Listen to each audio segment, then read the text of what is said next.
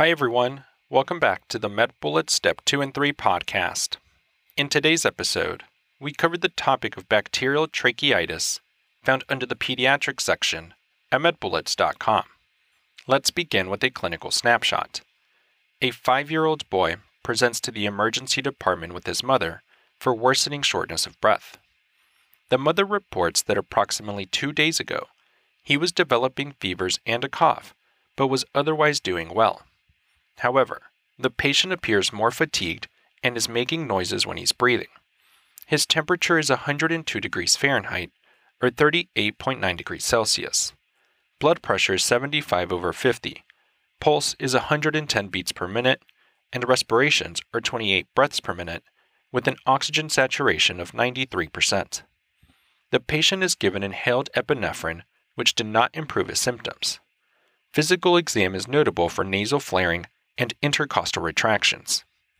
The patient is started on intravenous fluids and empiric antibiotics and was intubated for airway protection and admitted to the pediatric intensive care unit for further monitoring. Let's continue with an introduction to bacterial tracheitis. As a general overview, this describes a bacterial infection affecting the soft tissues of the trachea. It most commonly occurs in the setting of a previous airway mucosal damage, such as a prior viral infection. The most common bacterial isolate is Staphylococcus aureus. Other common bacterial organisms may include Streptococcus pneumonia, Streptococcus pyogenes, Moraxella catarrhalis, and Haemophilus influenza strains. Remember that a poor response to inhaled epinephrine is supportive of bacterial tracheitis, and patients are best managed in pediatric intensive care units, and it is imperative to ensure the patient's airway is maintained. In terms of the epidemiology, the incidence is unknown in the United States.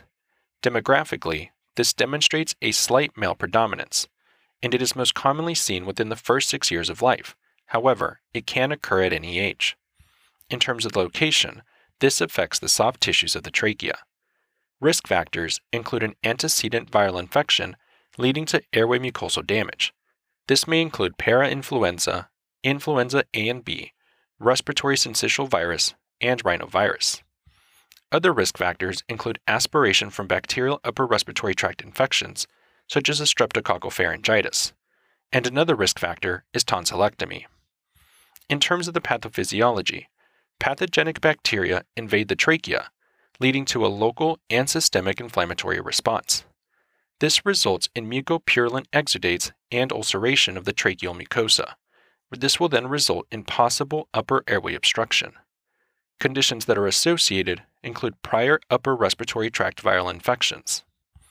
Moving on to the presentation, symptoms will include prodromal symptoms such as an antecedent viral infection, typically 1 to 3 days before severe symptoms develop. This may include a fever and cough. There will also be signs of airway obstruction, such as with stridor and dyspnea.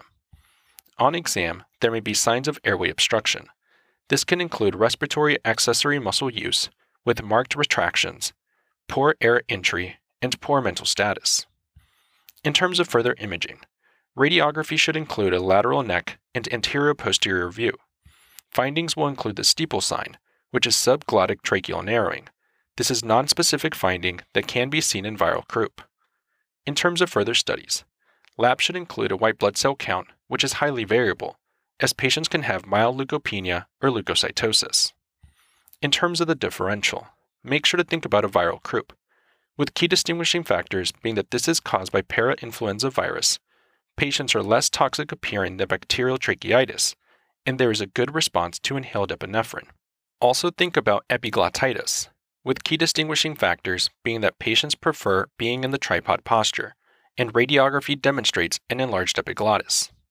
With regards to treatment, prevention may be with the pneumococcus vaccine and the measles and influenza vaccine. Pharmacologic options include vancomycin with a third-generation cephalosporin or ampicillin sulbactam. This is indicated as first-line empiric antibiotic treatment. Non-operative options include bronchoscopy. This is indicated for the evaluation of the airway in patients without respiratory failure. It is also indicated for removal of tracheal exudates and purulent secretions in patients without respiratory failure. And lastly, with regards to prognosis, remember that a full recovery with no long-term morbidity is typically expected. That's all for this review about bacterial tracheitis. We hope that was helpful. This is the MedBullets Step 2 and 3 podcast, a daily audio review session from MedBullets, the free learning and collaboration community for medical student education. As a reminder, you can follow along with these podcast episodes by reviewing the topics directly on medbullets.com. You can listen to these episodes on the MedBullets website or phone app while reading through the topic.